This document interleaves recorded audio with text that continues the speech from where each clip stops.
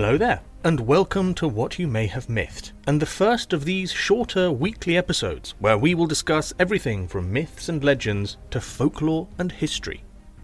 This will also provide a platform to get into very specific topics which you, the listener, can choose.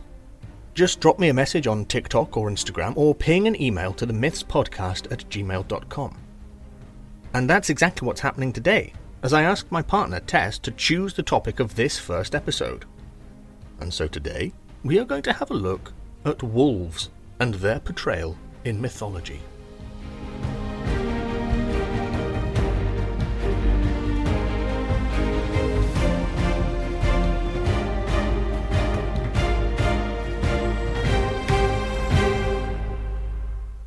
Wolves are one of those animals that are a favourite of fantasy authors around the world, who use them for a variety of roles. Morgrim, in The Lion, the Witch and the Wardrobe, was the captain of the White Witch's police and the doer of all the dirty work. Given the religious analogies in Narnia, one could compare him to be a worker for the devil. But then at the other end of the line is the direwolf, the sigil of House Stark in Game of Thrones, a stoic and ancient house who live essentially as a pack, enduring the bitterly cold winters of the north.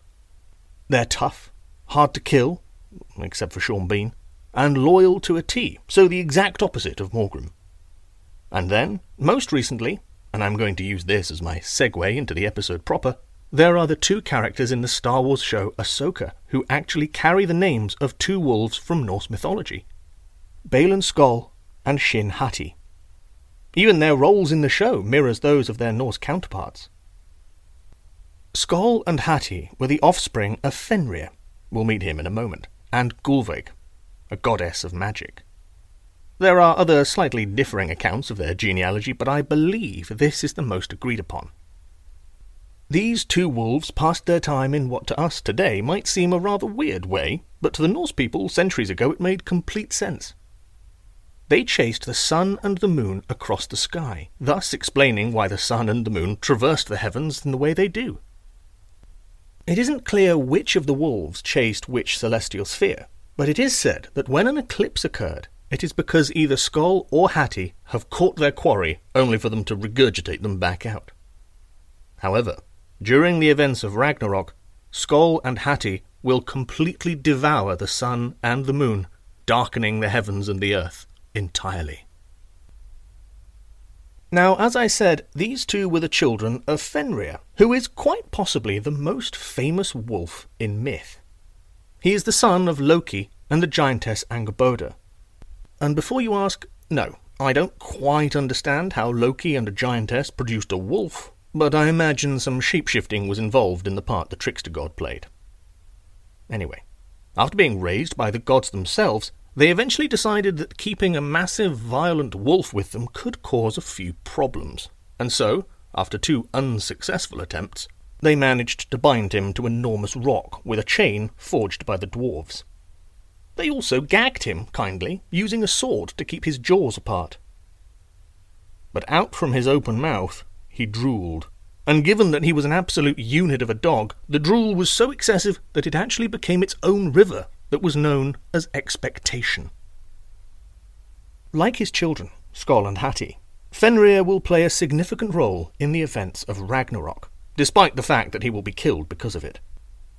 At the beginning of Ragnarok, Fenrir will come face to face with none other than Odin himself, and after a rather brief scuffle, Fenrir will swallow Odin up, killing him. But his victory will be short-lived, as not long after devouring the ruler of Asgard, Vidar, the son of Odin, will take his revenge by quite literally tearing the wolf in two by the jaw, much like King Kong does to the T-Rex in the Peter Jackson film of the same name. Fenrir is a wolf father, and a rather savage one at that. But what of a wolf mother? Well, they're very different, and you don't have to go far to find one. If the she-wolf that found a basket containing twin boys on the bank of the Tiber had decided that actually she was hungry, then the Romans wouldn't have had such a fantastical tale to tell to the subjects of their empire about how it came to be. The legend goes that a she-wolf found Romulus and Remus on the riverbank after their grandfather had thrown them into the water on account of not believing his daughter when she said that the god Mars had fathered them.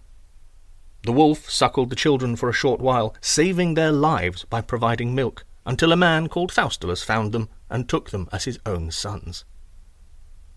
The wolf was always held in high regard by the ancient Romans because of the role she played in the foundation of their city, as they were in ancient Greece, from whom the Romans liked to borrow tales, as the wolf was regarded as the animal of both Apollo and Ares.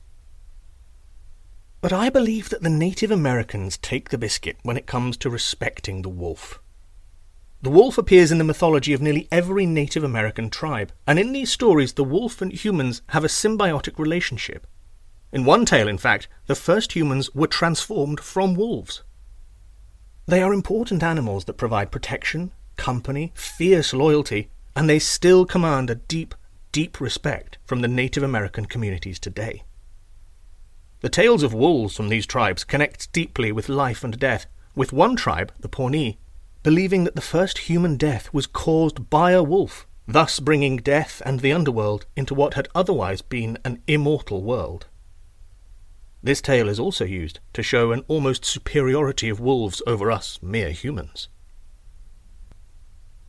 So it would appear that we as humans have formed a deep connection and affinity with these four-legged howlers, so much so that we domesticated some of them to keep as pets. Next time you look at your Chihuahua, Poodle or Labrador, just remember that they are descended from wolves. We have also developed a deep respect for wolves over the centuries, despite many groups of them being nearly, or in the case of the UK, entirely wiped out. But hopefully those plans of reintroduction come through, and you never know, you might be able to see some of them over here very soon.